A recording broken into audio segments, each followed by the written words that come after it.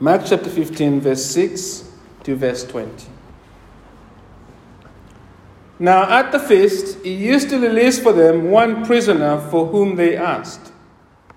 And among the rebels in prison who had committed a murder in the insurrection, there was a man called Barabbas. And the crowd came up and began to ask Pilate to do as he usually did for them. And he answered them, saying, "Do you want me to release for you the King of the Jews?" For he perceived that it was out of envy that the chief priests had delivered him up. But the chief priests stirred up the crowd to have him release for them Barabbas instead. And Pilate said to them, "Then what shall I do with the man you call the King of the Jews?" And they cried out again, "Crucify him." And Pilate said to them, Why evil has he done?" But they shouted all the more, "Crucify him." So Pilate, wishing to satisfy the crowd, released for them Barabbas. And having scourged Jesus, he delivered him to be crucified. And the soldiers led him away inside the palace, that is the governor's headquarters. And they called together the whole battalion. And they clothed him with a purple cloak, and twisting together a crown of thorns, they put it on him. And they began to salute him, "Hail, King of the Jews!" And they were striking his head with a reed, and spitting on him, and kneeling down in homage to him. And when they had mocked him, they stripped him of the purple cloak and put his own clothes on him. And they led him out to crucify him. Mark chapter 15, verse 15 to verse 20. And we are today looking at the violent suffering of Jesus. What do you think and feel about the violent suffering of our Lord Jesus Christ? I think there is nothing more important in life than thinking, feeling, and allowing the violent suffering of Jesus to shape how we live our lives every day. You see, how we treat the suffering of Jesus not only affects where we will spend eternity, it impacts on how we live now in a world full of violence and other kinds of suffering. So today we're exploring this question: why did Jesus suffer violently?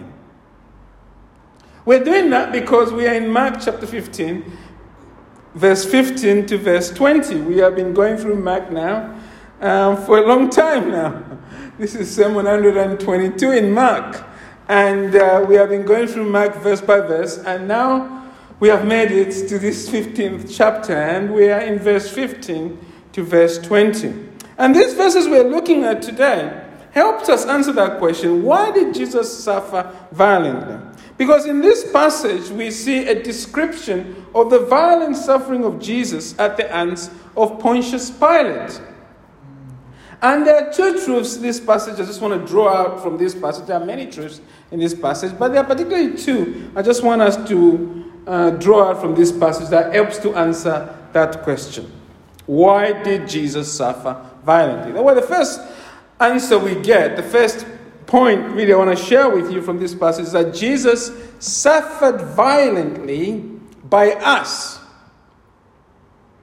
He suffered violently by human beings, by us.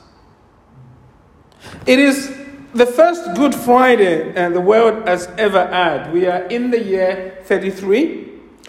You remember from previous weeks and last week that the religious leaders have brought the Lord Jesus before the Roman colonial governor, Pontius Pilate. They want Pilate to put Jesus to death. And we saw last week that Pilate has examined Jesus and he can't find any fault with him. But after more pressure from the mob, he decides to take the knee. Look at verse 15. So Pilate, wishing to satisfy the crowd, released for them Barabbas. And having scourged Jesus, he delivered him to be crucified. Now that sounds a bit puzzling, isn't it, when we look at those words, that Pilate, wishing to satisfy the crowd, releases Barabbas and scourges Jesus, and he delivers him over to be crucified. It should puzzle us, because given that Pilate knows Jesus is innocent, it seems strange that he's now scourging Jesus before the crowd. Is he just putting up a show for them? Well, not necessarily. In fact, at this time in history, it was normal to flog criminals before crucifying them. The shock and loss of blood is meant to speed up the death of the one who is about to be crucified. So we might say the scourging done to Jesus is a sort of sick form of unintentional mercy. And here's the thing we need to know about what's happening to Jesus. What we need to remember is that our Lord Jesus is being scourged by the Romans, not the Jews. That's important. Because you see, the Jews administered synagogue floggings of 40 lashes minus 1. And they did that with rods. Paul talks about that, doesn't he? He received 39 lashes. That's what the Jews did. But the Roman soldiers are using what is known as a cat o' nine tails, with no limit to the scourging. This instrument of torture consists of long leather straps embedded with pieces of bone or glass and lead balls, which are then woven into the thongs for deadly impact. The Jewish historian Josephus tells us that the ferocity of Roman flogging could even leave a man lacerated to the bone with deadly scourges.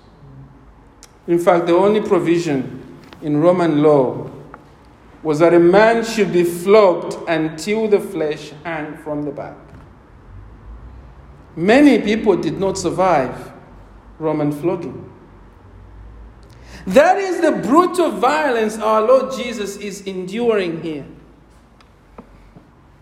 The one who walked on water, the one who calmed the storm, the one who raised dead people to life. That is the brutality he is enduring here. And it is only the start, isn't it? Because after our Lord Jesus is publicly scourged, the soldiers now take him inside Pilate's headquarters. We read in verse 16 this. And the soldiers led him away inside the palace, that is the governor's headquarters. And they called together the whole battalion. So what is happening now is that our Lord Jesus is now under sole control of Roman soldiers. These soldiers are part of what is known as the Italian cohort. They are very racist towards Jewish people. And as soon as they have our Lord Jesus to themselves, they dress him up in a purple cloth. In the ancient world, purple symbolized royalty. And then what they do is they get a crown of thorns and they press it on the Lord Jesus' head. And as the blood is dripping from the head, they start mocking him as a fake king. They want to make the point that he is not Caesar. He's just a fake king of a fake people. Verse 17 to verse 19, here is how Mark records it for us. And they clothed him in a purple cloak, and twisting together a crown of thorns, they put it on him. And they began to salute him, "Hail, King of the Jews." This is a parody for what would have been Ever Caesar or Hail Caesar. Verse 19, and they were striking his head with the reed and spitting on him. The spitting is actually, it should be a kiss of homage, but they're spitting to make the point that it doesn't deserve the kiss of homage that kings receive. It deserves spit. And of course, they are kneeling down in homage to him. The thing I want to draw your attention to is that point there, isn't it, in verse 19, and they were striking his head with a reed. It's worth remembering that the original word for reed here is kalamos. It is a papyrus reed that is like a bamboo stalk. It resembles a bamboo stalk. What they are doing here is that they are hitting Jesus on the head with a pole or a very big stick. All of this physical and emotional abuse being dished out to our Lord Jesus Christ is a warm-up act for his crucifixion, which is going to happen in a few hours from now. We read about that in verse 20. That's where he's headed. Verse 20 says, "And when they had mocked him, they stripped him of the purple cloak, and they put his own clothes on him, and they led him out to crucify him." Now, Mark here is not dwelling on the gory details of the violence against Jesus. There's more to describe what's happening to Jesus than what is put here. Rather, what Mark and the rest of our other gospel writers, they try and not do too much of the physical acts, physical violence on Jesus. They just give us enough for us to take it in. Because what Mark is doing here is that he wants us to register two important things. First of all, Mark wants us to see that Jesus is a full human being suffering violence from other human beings. The blood of Jesus, if you like, is red. Jesus is a victim of human-on-human violence. And this violence against Jesus reminds us of just how violent we as human beings are towards other human beings. We have been this way since Cain murdered Abel. You know, we so easily forget that physical violence is part of the accepted way of life in our society. It is so embedded in our society in ways we don't even stop, reflect, and think about. Think about this. Our government supports the killing of more than 200,000 unborn little ones every year. 200,000 every year. And that's an underestimate. And the government not being satisfied with that, they want more killing. Because they are pushing for that, of course, in Northern Ireland. On top of that, so the society in the UK, we don't even talk about that. Of course, there are terrible murders happening abroad, and we are happy to protest those, right? And I think it's right that we as individuals should be concerned about violence against people, especially if it's racial violence. But what about the 200,000? Who's protesting for them? What about their lives? Don't those lives matter? The hypocrisy, the sheer hypocrisy of people.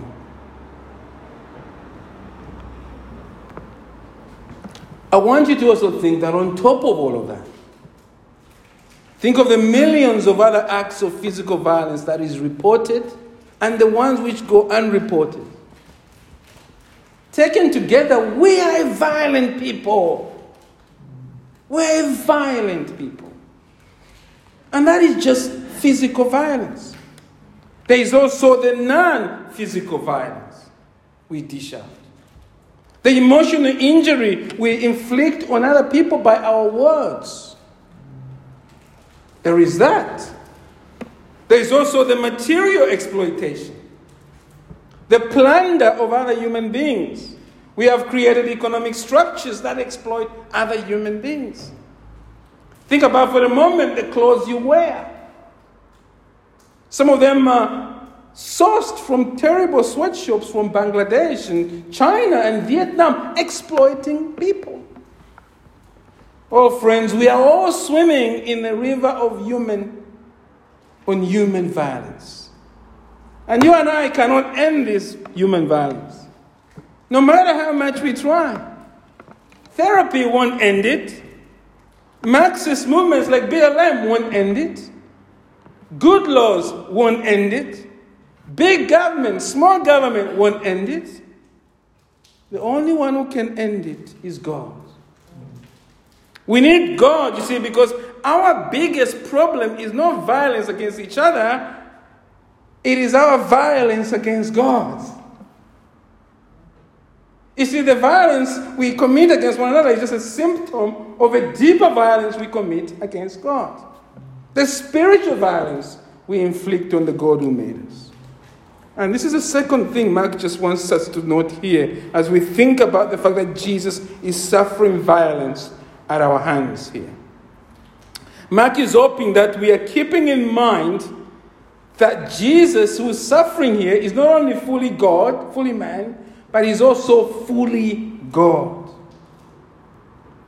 All the last 14 chapters have been about that.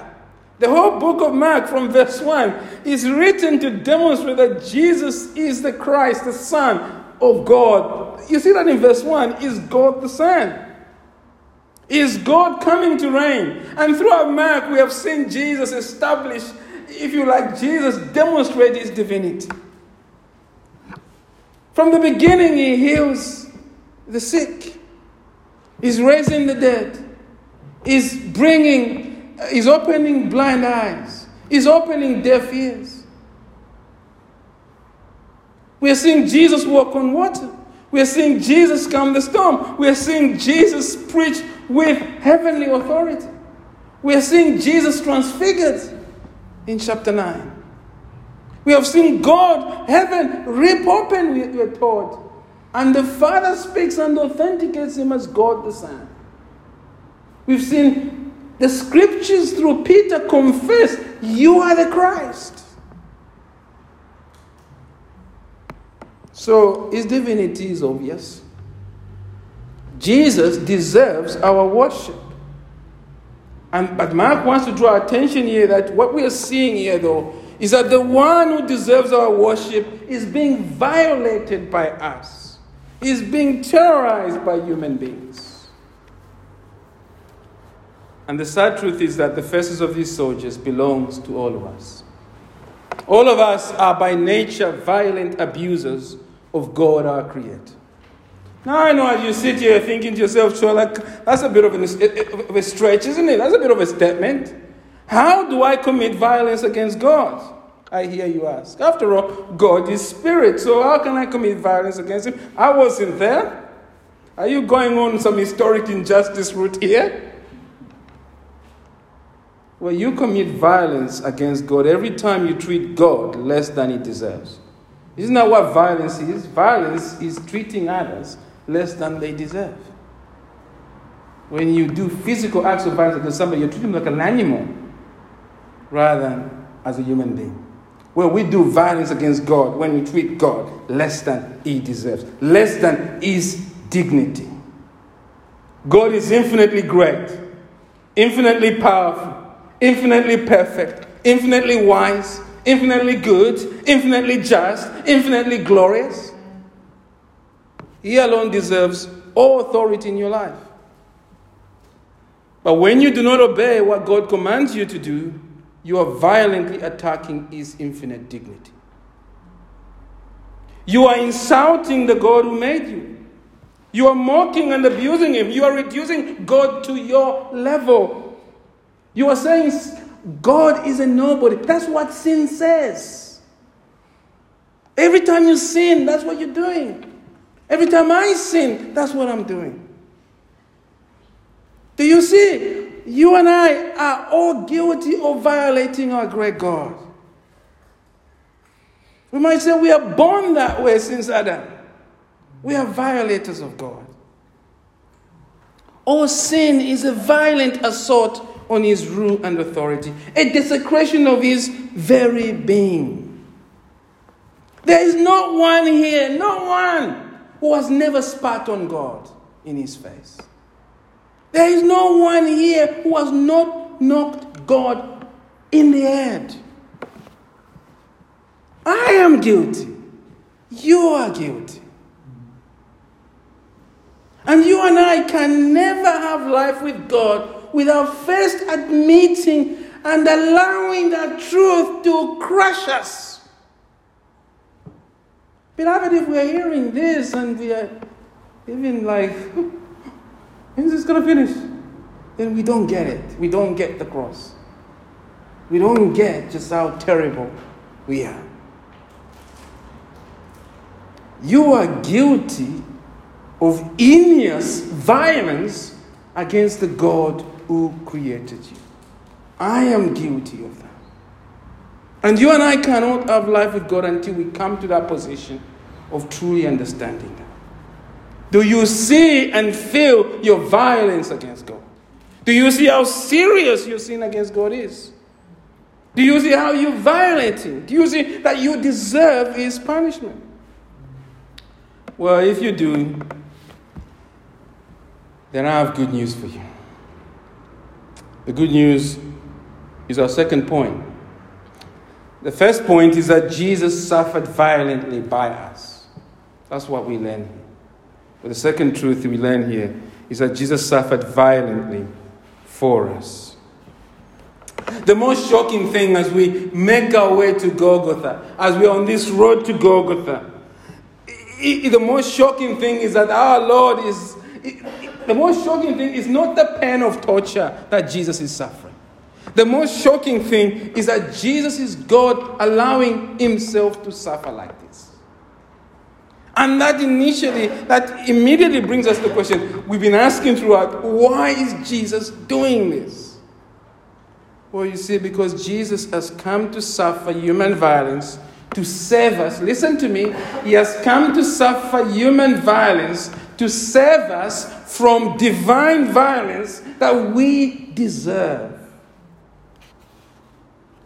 The suffering of Jesus is redemptive. It is not for Himself. It is for us. And we see this truth, interesting enough, in an important detail that Mark includes in verse 17. Did you miss it in verse 17? Look at verse 17. And they clothed Him in a purple cloak. And then did what? And twisting together a crown of thorns, they put it on Him. Twisting together a crown of thorns, they put it on Him. The soldiers twisted and pressed into Jesus' head a crown of thorns. Now, Roman emperors wore vegetative crowns of laurel or withered celery. That's what they wore, right? Plant things. The crown the soldiers have fashioned for Jesus is also leafy, except it was a painful crown woven with spiky thorns. Where am I going with this? Why does Mark mention this? I think Mark wants us to remember what happened in the Garden of Eden. Do you remember what God did when Adam and Eve rebelled against Him? We are told in Genesis 3 verse 18 that God cursed the earth with thorns. What had come easily and free before they sinned now became attached with pain and suffering.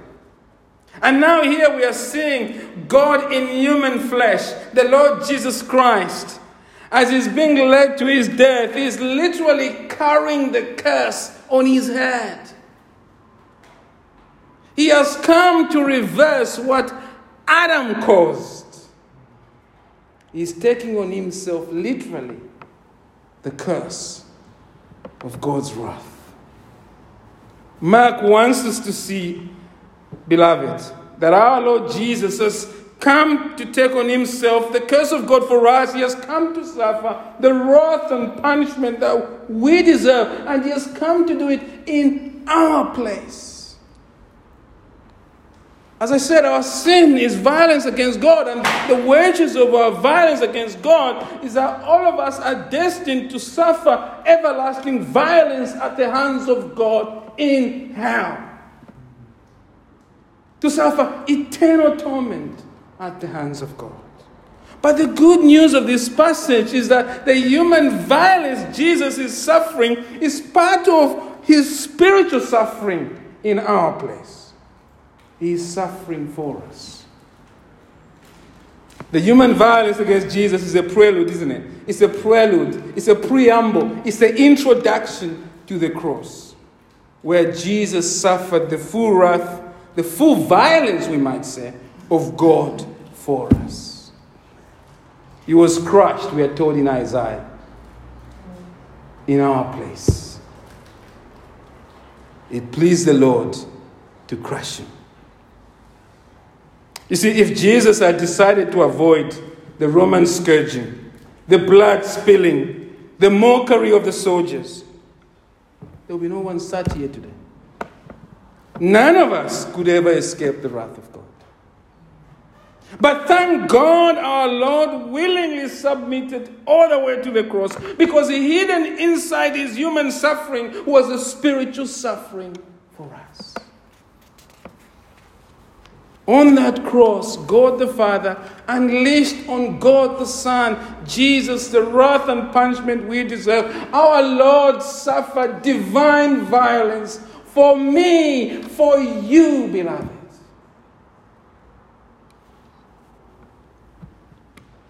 Because Jesus has suffered for us, all who repent and trust in the violent suffering of Jesus are rescued from the eternal violence of hell. You and I can only benefit from the violent suffering of Jesus if we truly repent. We must come before God and place ourselves at his mercy. It must be a true repentance. You must admit you are an abuser of God. You must look at yourself. Don't look at another person, look at yourself. You must admit you are an abuser of God. Now you are turning from your sin. And you are begging God to forgive you. You are begging God, not the other person, you. You are begging God to forgive you because Jesus has suffered for you. You have allowed this truth to sink in and is bringing you to the foot of the cross. And if you repent, if you turn to God genuinely, if you do that, then God will forgive you of your sin. If you have done that, God has forgiven your sin. He has freed you from the eternal torment of hell that awaits all who reject his Son. The violent suffering of Jesus has healed your spiritual sickness of sin. You are now spiritually healthy before God. You belong to him now forever. And because now you are a true follower of Jesus, this amazing truth that our Lord suffered violently for us must now shape how you live. Having truly repented, we must now allow this truth to shape us. Isn't it? We must allow it to shape how we live. How should this truth shape how we live? 2 quick points. And the social distancing, isn't it? So let's be quick. 2 quick points, right? The first thing is this. You must let the violence, first of all, you must let the violent suffering of Jesus truly fill your heart with gratitude for having such a wonderful and glorious Lord and Savior. For a child of God, the first response to this truth is worship, thankfulness. Oh, beloved, imagine Jesus there, stripped and shackled in that circle of hate. The circle of hate of the Roman soldiers. Imagine it as they line up and scourge his sinless body. Imagine with me as the scourges rise again and again on him who spoke the universe into existence. As our Lord bleeds and cries in agony, every strike against his skin, every blow to his head, every spit in his face, every mocking word, every evil look towards him, our Lord Jesus is suffering this for you, beloved, for you. He did it for you while you still hated him. While you were still a rebel. He did it because he loved you and he chose you before the ages began. To borrow from Timothy Brindle, before the ages began. Jesus suffered to bring you home, beloved. To bring you home. I think sometimes, I don't think I know for myself. Sometimes we forget just how wonderful it is to be a Christian, to be a follower of Jesus. We forget how marvelous, how awesome the Lord Jesus Christ is. We take these precious truths for granted. We've heard them so many times. Sadly, they hardly move us. No. Oh, let us not forget. Yes, we say, let us not forget Gethsemane. Let us not forget the cross, period. Let us thank and worship our Messiah every day for his amazing grace to us. We do not deserve a God like this, a wonderful God. So the first response is worship, thankfulness for all that Jesus has done. Well, the second thing is this. There's more, but just I'll end on this point. The second thing is that we must let the violent suffering of our Lord Jesus encourage us to look to him when we are suffering any violence in our lives. As I said at the beginning, no one is immune to violence. All of us have and will continue to suffer mental and emotional violence from people around us. Everyone. Mental, psychological, and emotional violence. It is a fact of life. We may experience mockery for Jesus, or just mockery, period. Humiliation, shaming, emotional coercion from people around us, verbal insults, name-calling, harassment, racial abuse. The list is endless. If you're a human being, you will suffer emotional and mental violence. And some of you sat here this morning, or perhaps not, have experienced or are experiencing physical violence in your life. I do not just mean violence at the playground. I mean, sometimes Christians experience violence, physical violence, in our homes. Many Christian spouses have found themselves physically abused at the hands of supposed Christian spouses. We must be open about that. We're talking about the violence our Lord Jesus Christ suffered. So we should be open about this. You know, when Brenda got married to a professing Christian, everything was rosy. Until her husband started making nasty comments about her. You breathe too loud. You breathe too loud? Your smile is silly. You look terrible. You're too fat now. Do you have anything better to wear? This went on for many years in their marriage, actually, until Brenda realized her husband's comments were not true. The penny finally dropped. She was being emotionally and mentally abused. And so she did what any Christian would do. In fact, any loving wife would do. She lovingly confronted him about it. And that's when it happened. He picked up a chair and he hit her with it.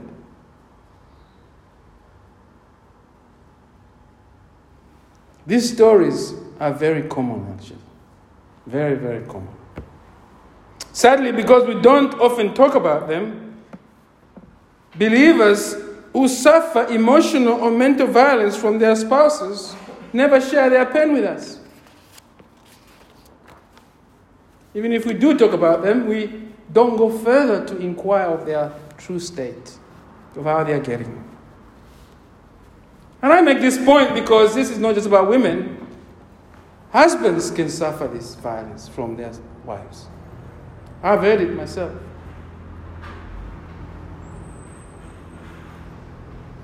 One of the things we are praying for, I am sure, is that God would grow a gospel culture among us that enables us to open our lives to each other. And we have to pray that the Lord helps us to become like that. We can't simply make assumptions about marriages. I don't know what mental or physical violence most of you have experienced or are currently going through. I don't know. I'd love to know you guys deeper.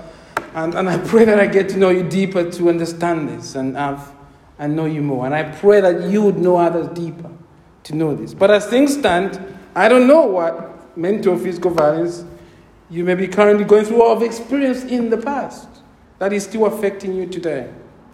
What I do know is that Jesus is the answer. Jesus is God who has come to take on himself our violence. He has come to suffer violence with us. with you. And so Jesus is more than equipped to care for us. He's the only one who's equipped to care for us.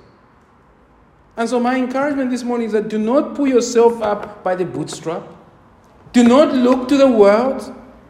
Bring your pen to this Jesus. Go to him. Cry for his comfort. And as we go to Jesus, let us remember this. All forms of violence is a sin against God.